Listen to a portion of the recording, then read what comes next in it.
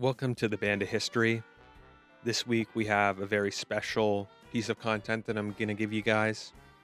This is an interview I conducted with the magnificent Garth Hudson a few years back. I don't think he really needs an introduction, but Garth Hudson is probably the most underrated part of the band, most likely the most important member of the band, and somebody that we still have here to cherish from the band. It was a pleasure a few years back when I got to interview him. Now, some context on the interview. I was working on a project on Richard Manuel at the time, so most of the interview is recounting Garth's experiences with Richard. There is some general band talk and some stuff about Garth, but it was mainly about Richard.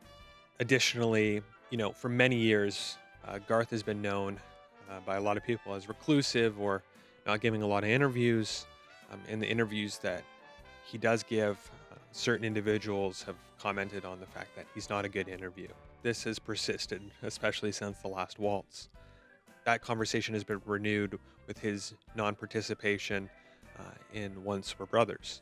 The thing that we have to understand about Garth is that Garth lives in his own particular world.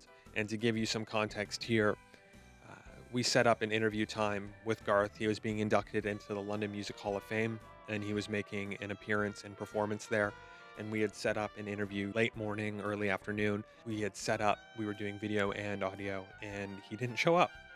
We waited for 6 hours before he finally arrived. So that just goes to show you that Garth does things on his own time. That's not necessarily a bad thing, but he can be a difficult subject to interview. We had a set series of questions that I was hoping to ask him. And he does answer quite a few of them, but additionally, he likes to go off on his own different stories and things like that. So it's very hard to keep Garth on track. But one of the most brilliant things about that is there's a bunch of things that you don't ask him that he just tells you, and you're like, wow, that's some cool information. So all the things that a normal interviewer would get frustrated with, they persist, but you get all these little unique gems out of an interview like this. And the last note before I show you the interview is, because Garth was so late, the room beside us had filled with a bunch of people that were waiting for the ceremonies to begin, guests and other individuals. So there was quite a bit of noise that we couldn't control. But what we did was we tried to do as much in post here to minimize the noise. And guys, it was bad. So we tried to really make sure that you could all hear Garth first and foremost. And I've overdubbed my questions.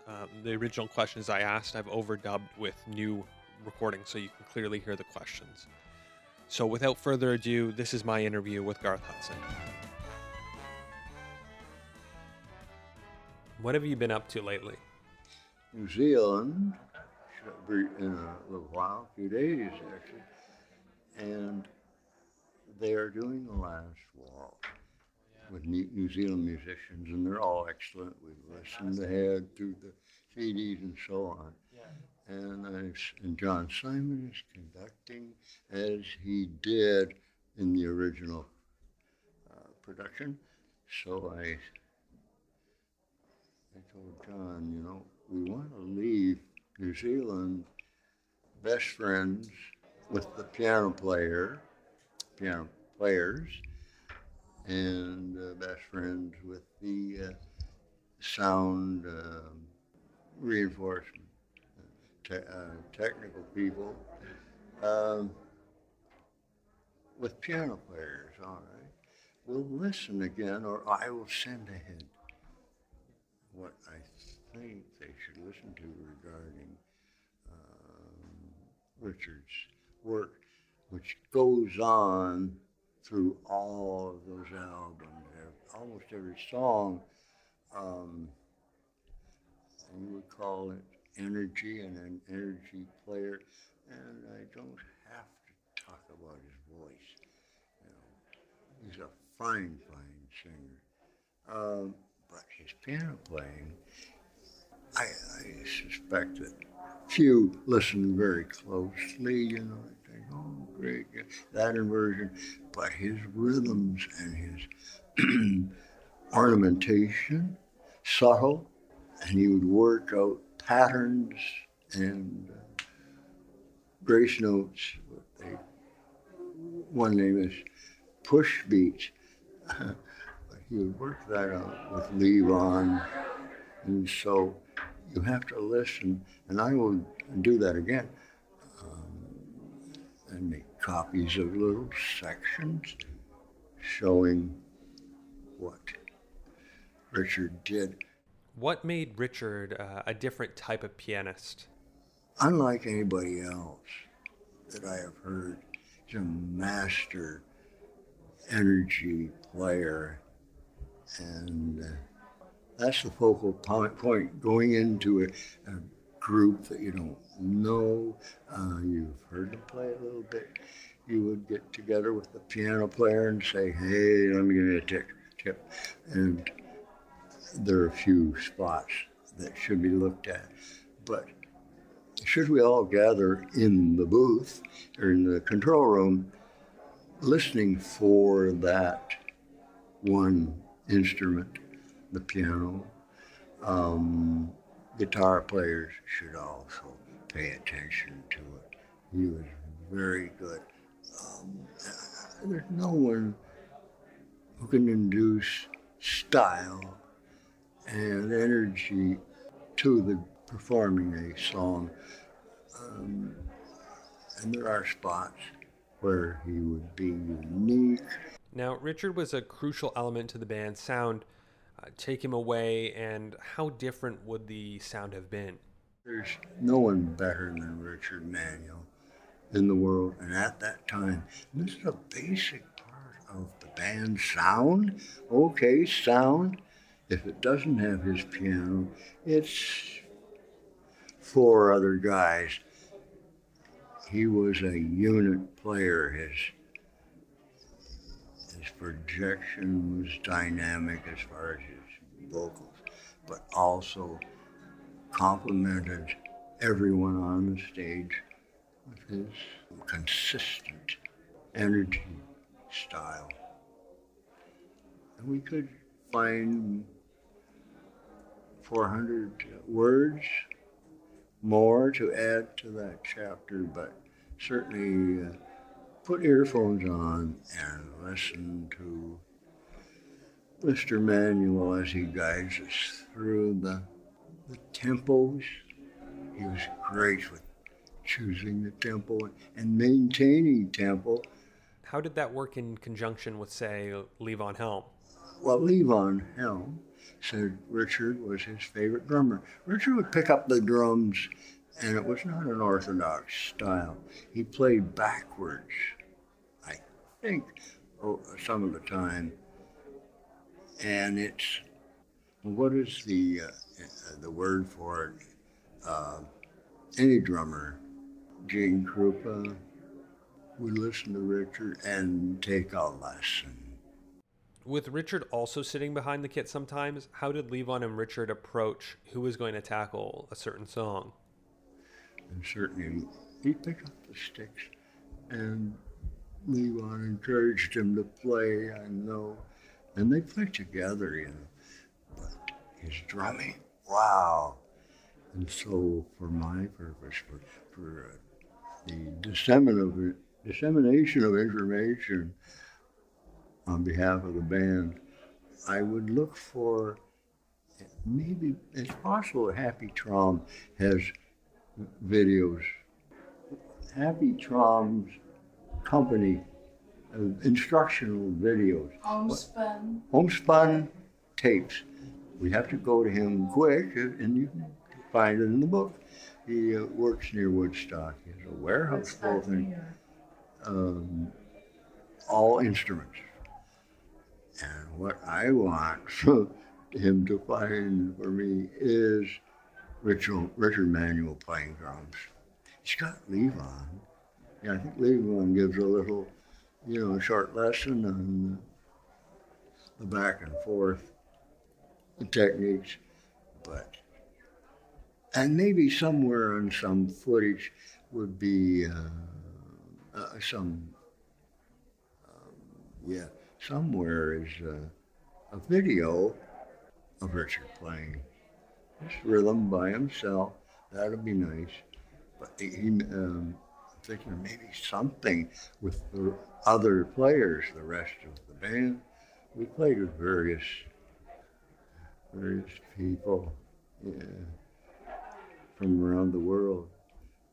But I remember that Levon said, well, Richard Manuel, my favorite drummer, and you'd think, well, he didn't pick Cozy Cole or or Davy Tuff or Louis Bellson or Trooper or any of the contemporary guys. You know, the Memphis drummer, you didn't pick him. Say this guy, and they're great. Purdy, I think was one fellow's name, was excellent. Gave that whole era its sound, you know, the Memphis recording. And we were around, we heard it, but Levon says, no, my favorite drummer is Richard Manuel. Wow, that's incredible. Richard had such a unique style, and it was very loose. Look at Rag Mama Rag, for example. Well, it's up to me and you to look for other examples of him playing. We've been playing by himself. It's something you'd be tempted as a studio performer, quote unquote. We would be tempted to loop a section. Looping means repeat, edit, that's complete, let's put them into him. And use his drums as a piece. Now, I will do that, and this is not something that came to me in the last 3 days. I thought of this from time to time while isolating his drums. There are other players, you know, that I like to have just what they did. No other instruments, and I would add or have people come in and help me. Overdub, Richard was good with overdubs. Do you have a favorite Richard performance or one that people should really check out? Recommend that everybody listen through his recorded his recording history and pick their favorites. But I would recommend for vocals, there are many of them. Oh, okay, Georgia. Oh yeah, the Festival Express. You'll see Richard and Rick. I think at their best, you know. And Levon too. Levon was always at it. You know, a stellar performer. You know, Levon was a star. But Rick and Richard in Festival Express. I think it was Winnipeg. Calgary. That's quite a movie, but Richard was great there. And the last waltz, whatever he did, we should search, you know, listen through and say, okay, evaluate, assess his work.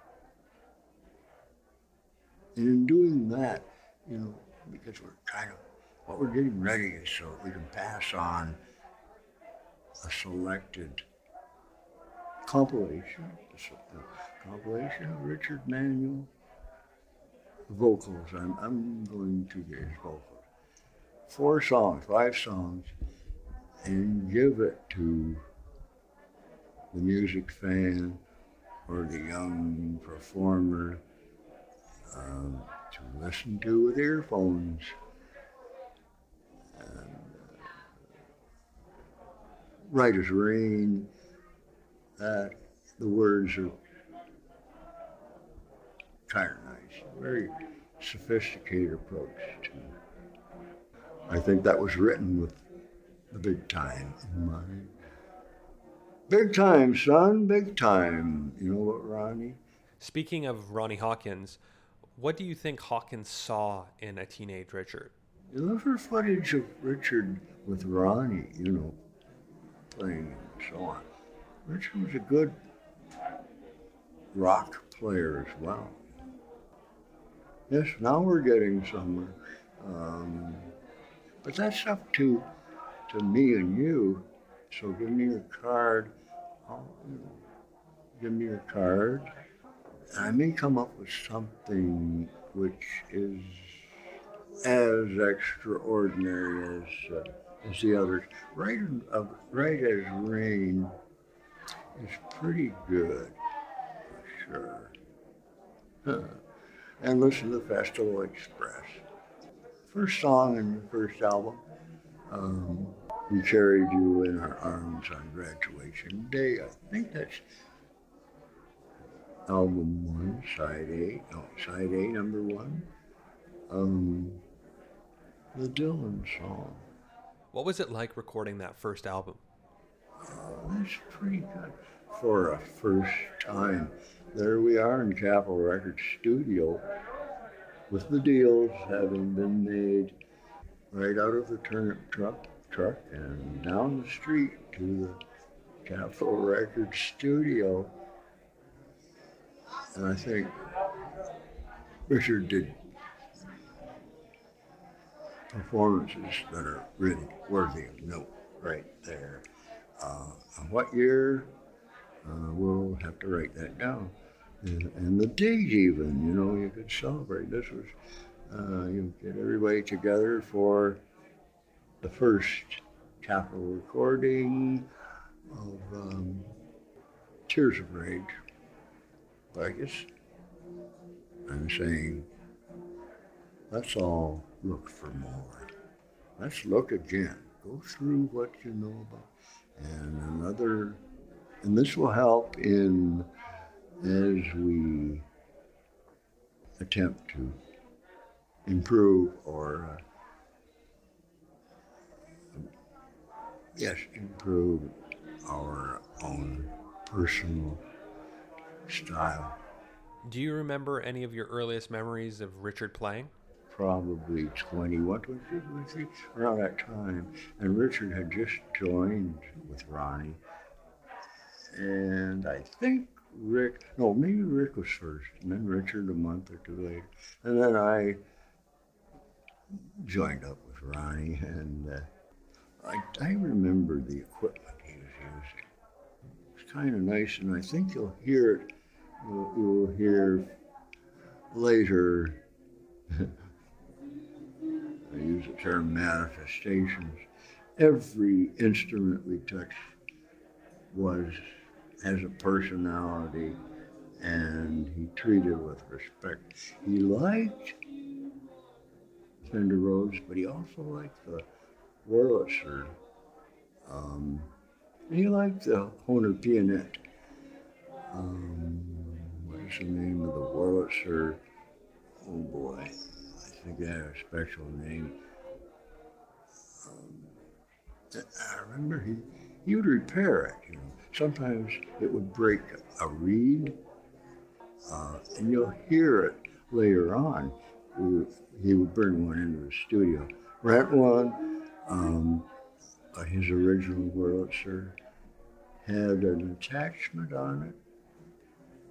It was an organo made by the Lowry Organ Company, the Lowry Organo, and you could add it to your initial keyboard, even a legit piano. You could add it, a bank of switches anyway, that you mounted above the keys so that when you push a key down, it would allow this pin in this assembly to drop, and that would open the circuit. And the circuit was one of the early tube organ simulators, the organo, folks. And he had one of those. So he'd be playing with the Wurlitzer piano sound, and he could switch on the organo. Then he would have an organ-like sound. I remember him using that. Now, in those early years, you guys spent a lot of time together. And Garth, I know you were quite the gearhead. Was Richard a gearhead? Did he really get into the nitty-gritty in terms of the pianos, the Wurlitzers, the organs, etc.? I remember him repairing that, replacing the little tangents, which they call reeds, that were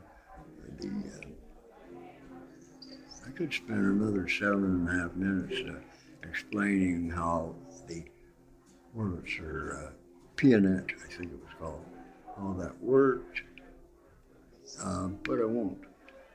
I remember when the group, after Ronnie, we left Ronnie and had to go on our own.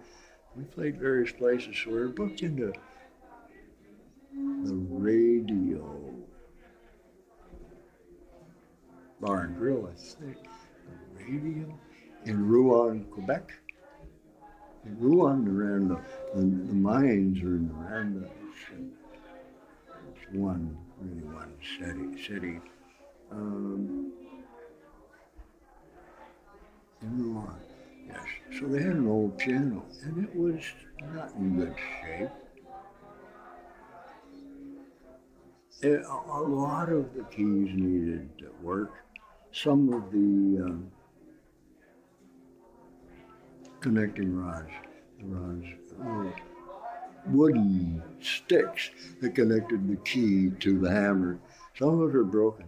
So Richard stayed up one night, all night, I think, because he did finish it the next day, took it apart, glued, and I think he used thread and glue, and got the thing back together. And this is a regular upright piano in this little bar. He fixed it, and it played. The Radio, I think it was called. It's probably still there. I remember I came down the middle of the night, and there on chairs and tables, he had all the action all spread out. He was fixing it, and he did.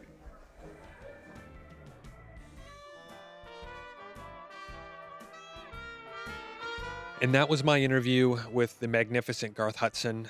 You know, I said it off the top, but Garth really is one of the most influential musicians in rock music, pertaining especially to the organ, but also as a multi-instrumentalist. Really, at the end of the day, I want this to live online as a document of his legacy, as a magnificent member of the band, as the most underrated member, as the most important member of the band, in my opinion. And I hope you learned and gleaned some information from this. You know, we don't have these people forever, so it's really important that we document and distribute things like this. And you even hear that, Garth saying that in his answers.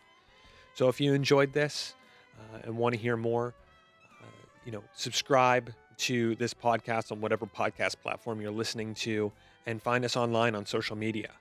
We're on Instagram, Facebook, and Twitter at The Band Podcast.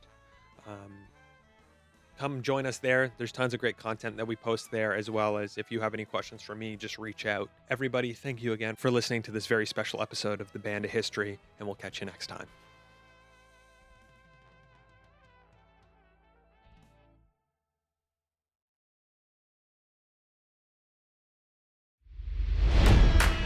It's NFL draft season, and that means it's time to start thinking about fantasy football.